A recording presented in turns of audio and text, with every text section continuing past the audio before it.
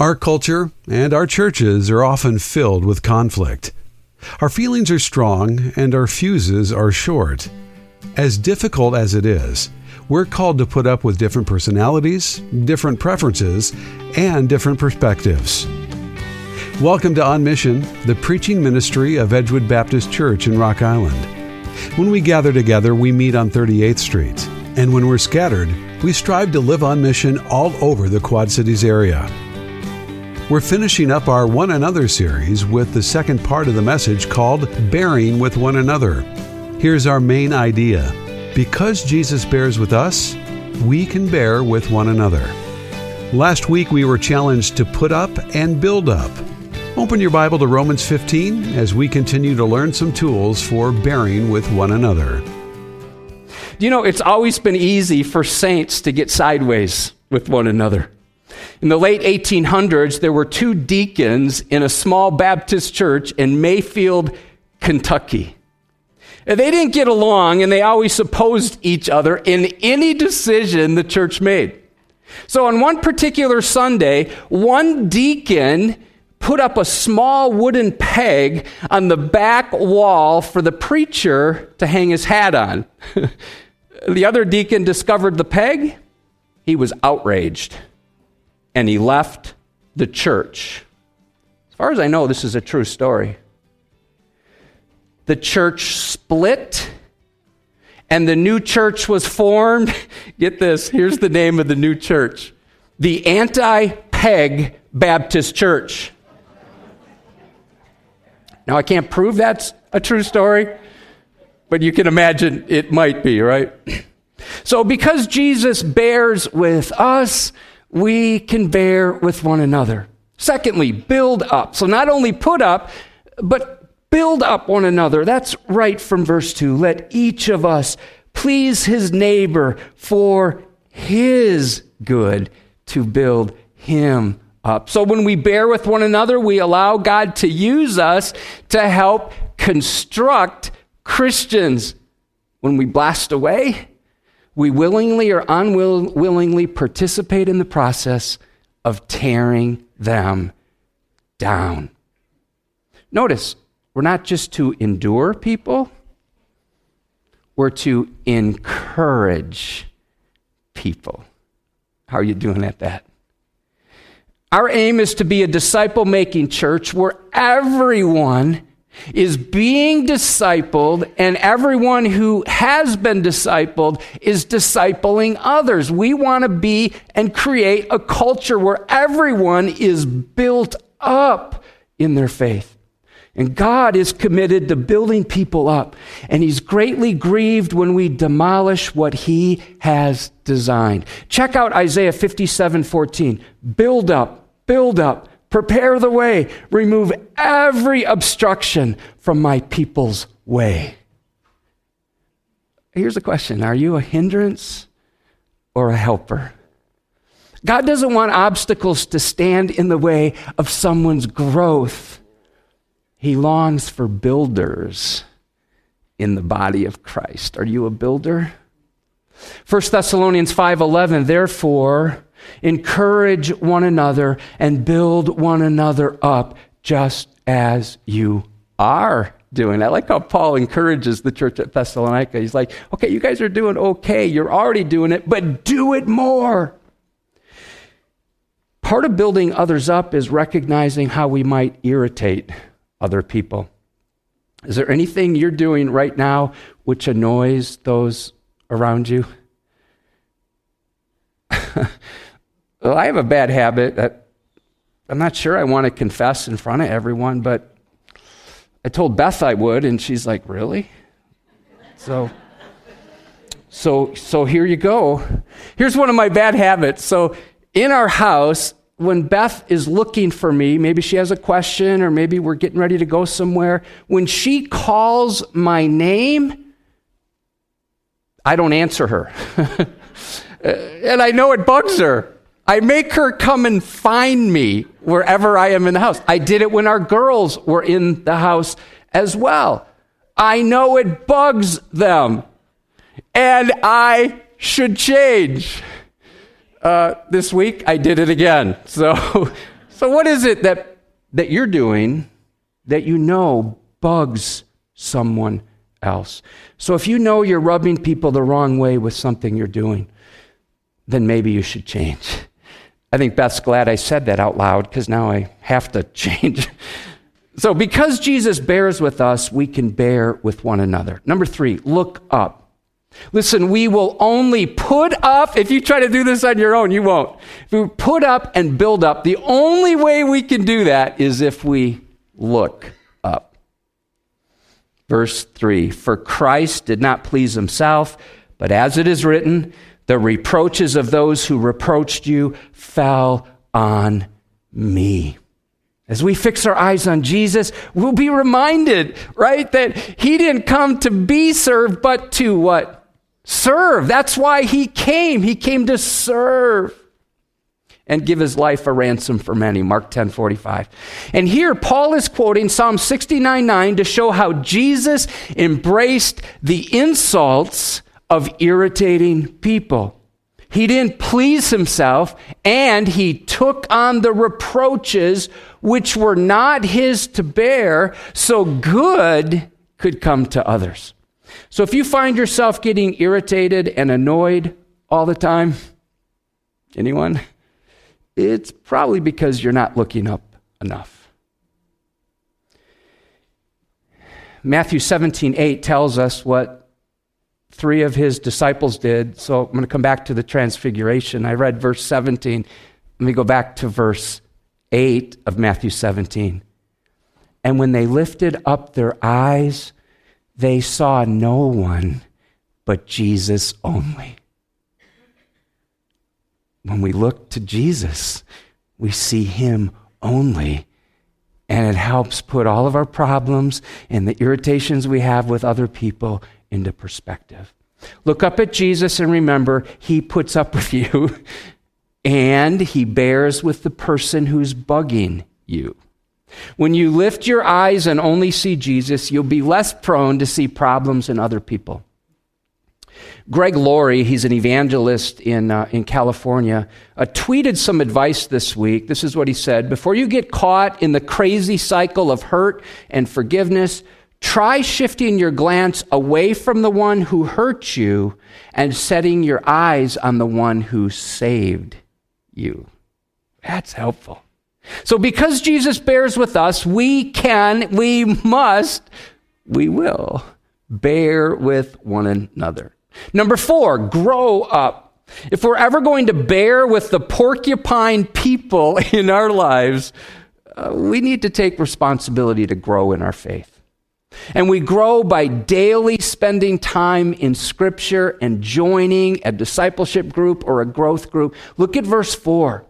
For whatever was written in former days was written for our instruction, that through endurance and through the encouragement of the Scriptures, we might what? Have hope. If you've lost hope and you're not in God's Word, you're not going to find the hope you've lost. It's through the Scriptures.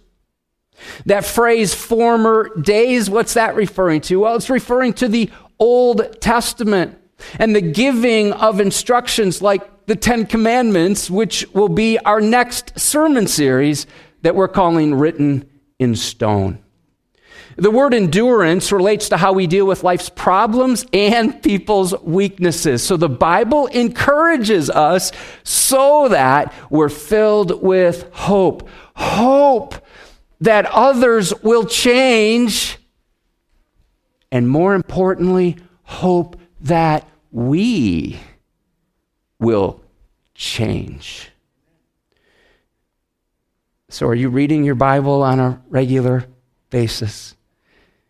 That question isn't meant to cause guilt or shame. That question, and your answer to that question, will determine in large part whether or not you're going to grow and whether or not you're going to have hope in your life and whether or not you're going to be able to bear with annoying people in your life. Let me say it strongly. It's impossible to grow as a Christian if you're not allowing God's Word to enter your life. 1 Peter 2:2 links our growth to our spiritual diet. Like newborn infants, long for the pure spiritual milk of the word, that by it, listen to the next part, you may grow up in your salvation. We begin to change when we soak ourselves in Scripture.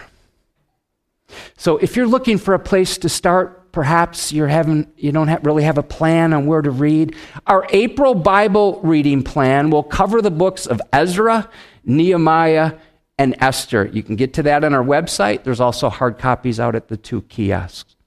Because Jesus bears with us, we can bear with one another. Number 5, stand up. Since God bears with us, we must be willing to stand up with those who've fallen down or with those who are different from us. Look at verse 5. May the God of endurance and encouragement grant you to live in such, what? Harmony with one another in accord with Christ Jesus. God's heart is for the church to be united and to stand together according to Acts 4:32, which says, now the full number of those who believed, the full number were of one heart and soul. The full number, meaning everyone, was one heart, one soul, Acts 4:32. Now, I don't know if this has happened to you, but I've made the mistake of allowing my first impressions of people to keep me from being one in heart and mind with them. When Beth and I were involved in a previous church, it's actually a couple churches ago, we were involved in a ministry together with someone who rubbed us the wrong way. She seemed arrogant. She seemed stuck up, unapproachable. We wanted nothing to do with her. We're just like, we're going to pull back from that one. Yikes. Until we found out her background. Until we found out what she had come through in her childhood. And 2 things happened. We were rebuked and we were drawn to her. We became good friends with her and ministry partners, and we ministered together for many years. Friend, is there anybody you've written off and you're just like, I don't like that person? Come on, you have. And it might be someone in this room. And maybe it's because the first impression bothered you. They did something, said something, and now you're kind of like pushed back from them. Let's cut some people slack and recognize we seldom have the whole story. God's heart for unity is found also in Zephaniah 3:9. He knows we're sinners, so he purifies us. And when we're cleansed, we can stand up and serve side by side. For at that time, I will change the speech of the peoples to a pure speech, that all of them may call upon the name of the Lord and serve him with one accord. That's God's heart. Because Jesus bears with us, we can bear with one another. Finally, number 6, speak up. The ultimate goal, or the reason why. So if you're thinking, why should I bear with another Christian? Well, here it is. It's to bring glory to God. Notice verse 6, that together, see the word together? You may with one voice do what? Glorify the God and Father of our Lord Jesus Christ. That phrase, one voice, means with one accord. It's only possible when there's no contention or strife, or when there is, that we bear with it, or we forgive when we've been wronged, or we ask for forgiveness when we're the ones who have done the wrong. So when we allow other believers to bug us, our worship can be short-circuited. Our service will be splintered, and we end up not bringing glory to God. So I wonder, what do people hear from a church where people are griping about each other? can they learn about God's glory? Glory means weightiness. How do they hear about who God is, the sum total of all of his attributes, if you and I are not speaking up with one voice in order to make him look good to others? So when we stand up, we're to speak up in praise to the Lord. Nehemiah 9:5. Stand up, Nehemiah says, and bless the Lord your God from everlasting to everlasting. So do you want to learn to bear with others? If so, put up, build up, look up, grow up, stand up, and speak up. Well, let's transition to application. Number 1, make a list of the people who bug you. Might be a long list. After you finish, look through the names. Look for some common denominators. Are there some traits, some attitudes which annoy you? Ask God to help you see those people from his perspective. Number 2, this will really help. Pray for the list of problem people for 2 weeks. Your relationship with people who irritate you will radically change if you pray for them by name for 14 days. You might not want to pray out loud if they can hear you. Number 3, ask God to change you. As hard as I might try, very seldom can I change someone else. Anybody experience that?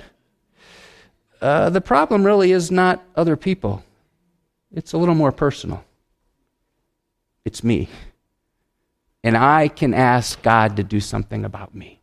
Number 4, let go of grudges and forgive faults. Release your grip on a grudge or it will strangle you. The longer you hold on to it, the more it will hold onto you. Is there someone you haven't forgiven? It's time to let go of your grudges. Number 5, restore a broken relationship. What one positive step can you take this week to mend a fractured friendship? Need to make a phone call, send a note, have coffee with someone. And finally, number 6, perform an act of service. Watch this. Loving feelings tend to follow loving actions. Some of us wait for the feeling. You're like, I just don't feel it. Listen, you may be waiting a long time. I've been helped in this regard by a quote from C.S. Lewis. It's quite deep. Check it out. Do not waste time bothering whether you love your neighbor. Act as if you did. As soon as we do this, we find one of the great secrets. When you are behaving as if you love someone, you will presently come to love him. You know, during this time of year, with birds coming back, I see robins reappearing. I remembered an article I wrote several years ago, and I entitled it Rockin' Robin. I'm going to end with this article. Thunk, splat, kapow, thwack. No, these are not crazy captions from a Batman fight scene. Our family first heard these sounds coming from one of our bedrooms when we lived in central Illinois. The noise was both eerie and irritating. Upon investigation, we discovered that it wasn't Batman, but his sidekick, Robin. Well, actually, it was just a robin smashing into the window that I had just Windexed. This went on for days, and I didn't think he'd ever stop attacking our window. He began early in the morning and continued until sundown. Now, wanting to make sure this robin wasn't trying to get my attention like Edgar Allan Poe's Raven, I decided to think through some life lessons from the behavior of this red-bellied beast. But first, I did what I often do when I don't understand something. I Googled the phrase robin attack, and I discovered some interesting facts. A robin is very territorial. You say it for me. Thank you. And when he notices his reflection in a window, he gets agitated. He raises his feathers on his head. He assumes a dominant position. Well, normally, that's all it takes for other robins to fly away. They're like, we're out of here. Well, instead of leaving the territory, the reflected robin seems to get equally agitated and assumes the attack position. The first time this happens, the real robin goes to his favorite song perch. He starts singing. When he doesn't hear a responding song, he's more certain that he really is in his own territory. However, when the robin sees the reflection again, he goes ballistic, and so does the reflection. As the real robin flies toward the window, the reflected robin seems to attack as well, and the robin hits the glass. No matter how aggressive the robin gets, the reflection never goes away. And the robin won't let up either, thus explaining the incessant dysfunctional cycle of our bent-beaked, feathered friend. Now, I see 4 lessons that you and I can apply to our lives. Number 1, some of us are fighting imaginary battles as we invest our energy in aggressive outbursts against people who are not really our enemies anyway.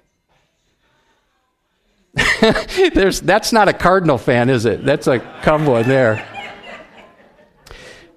Listen, we often attack in others what we don't like in ourselves. I wonder how many times we get upset with people precisely because they exhibit the same tendencies we have. Kapow. Number 2, when we unload on others, we get distracted from our purpose in life. When a robin makes war on a window, he forgets to work on important tasks like making a nest, like finding food and singing songs. Likewise, when you and I enter into combative conflict with those around us, we stop singing and we disengage from what we've been designed to do. Thunk. Number 3, fighting people not only hurts others, it hurts us as well. Perhaps you have a sour spirit as a result of what someone has done or said to you. Or maybe you're resentful to God, at God for what's happened in your life. Proverbs 14:10 says, each heart knows its own bitterness. If we could add up the bitterness here in this room and those engaging online, we'd be stunned. So are you blinded by any bitterness right now? Do you have any unresolved anger toward your spouse, your kids, your parents, a boss, a church member, or a friend? Listen, when bitterness is allowed to breed, it will always lead to an offspring of antagonism, which hurts those around you while destroying yourself in the process. It's like swallowing a bottle of poison and waiting for the other person to die. And when you and I allow bitterness over the hurts and slights and pains of life to control us, we begin to die a slow death. Thwack. Number 4, some of us are caught in a cycle of self-destruction. If our rockin' robin didn't surrender soon, he'd eventually harm himself. Do you ever feel like you're caught in a cycle of sin? These unholy habits? If you continue in this course, the consequences could have eternal implications. Brothers and sisters, there's a way out. Jesus can break your bondage and set you free from your sins. He put it this way, John 8:36, so if the Son sets you free, you will be free indeed. Don't allow your hurts to turn into hate. You can become bitter or you can get better. The choice is yours. Put your faith and trust in Jesus as your Savior and determine to follow him as your King. Now, I didn't know how much longer our renegade robin would attack our window, but I hoped he'd eventually go back to helping around the nest and singing to Mrs. Robin. What about you? Are you ready to do what you're designed to do? Instead of smacking into your own reflection, with God's help, you can soar above the irritations of life. Isaiah 40, verse 31, but those who hope in the Lord will renew their strength. They will soar on wings like eagles. They'll run and not grow weary. They'll walk and not be faint. Thanks for joining us for On Mission. If you'd like to hear more messages like this one, go to edgewoodbaptist.net or download our free mobile app on the Apple App Store or Google Play by searching for Edgewood QC. If you don't have a church family, we'd love to have you as a guest at one of Edgewood's 3 weekend services, Saturday at 5 or Sunday at 9 or 10:45. We have a full children's program during both Sunday services. My name is Matt Williams, and I'm a member of Edgewood. Ethan Curry, also an Edgewood member, is serving as the producer of this program. We look forward to connecting with you again next weekend as we learn more about how to live on mission. Until then, go deep in God's Word and keep applying it to your world. On Mission is furnished by Edgewood Baptist in Rock Island, Illinois.